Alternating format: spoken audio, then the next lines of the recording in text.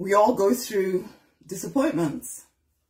We have an idea of how life should look. We have an idea of things that we expect from life. And it's normal to like live disappointed, to not even try anymore to do anything because you're disappointed and you're scared of being even more disappointed, so you don't even bother trying. Ultimately, you just decide to live with the current disappointment rather than making it worse.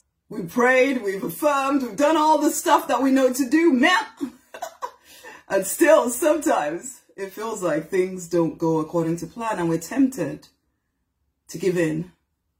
Okay, well, this is just the way life is. It's disappointing. Let's just give in. Sometimes we blame, we start looking for things to blame or people to blame. It's because my partner did this. It's because the children are that. And it's because I am not good enough. I am not worthy enough. But what if we chose to lay down our perceptions of what is happening? Because the truth of the matter is, we don't know. We don't actually know what is going on sometimes. We know, well, as deliberate people, as deliberate millionaires, we know what we desire. We know the end goal. And if you don't, you need to know. You know where you're going towards in every area of your life. You know where you're at right now. But you don't necessarily know how you're going to get from where you are right now to where you're going. So yes, you do have the choice in this middle bit, which is in connection with the divine. You know, you recognize the divine as your source.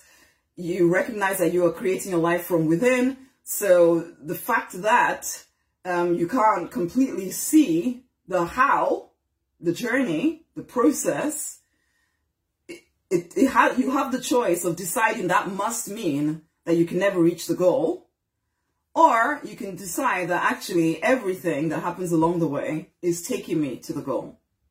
If you're not at the end goal, the journey isn't over, okay? If you're not at a place where you feel like this is what I desired and even better, then you're not there yet. And so yes, in this middle bit, you can choose to think, I'm never going to get there, and settle down at any point on the journey and decide, oh, well, I'm going to be disappointed now for the rest of my life because I never got there. Or recognize, actually, no, I'm just not there yet. Everything that is happening in some way is taking me there.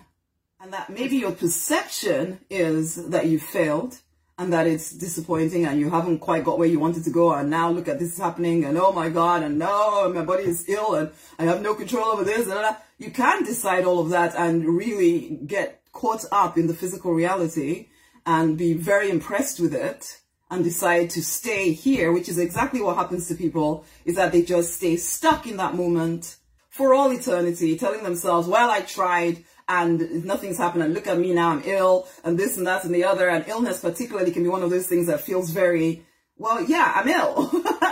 Ultimately, like, obviously, there's nothing else I can do about this. And yeah, you get that choice for sure. Or you get to realize, no, life exists to support me. Life exists to support me. It isn't just happening to me. I get to choose when this journey is over, and I'm not where I want to be. I'm not at all of my goals. Therefore, the journey is not over.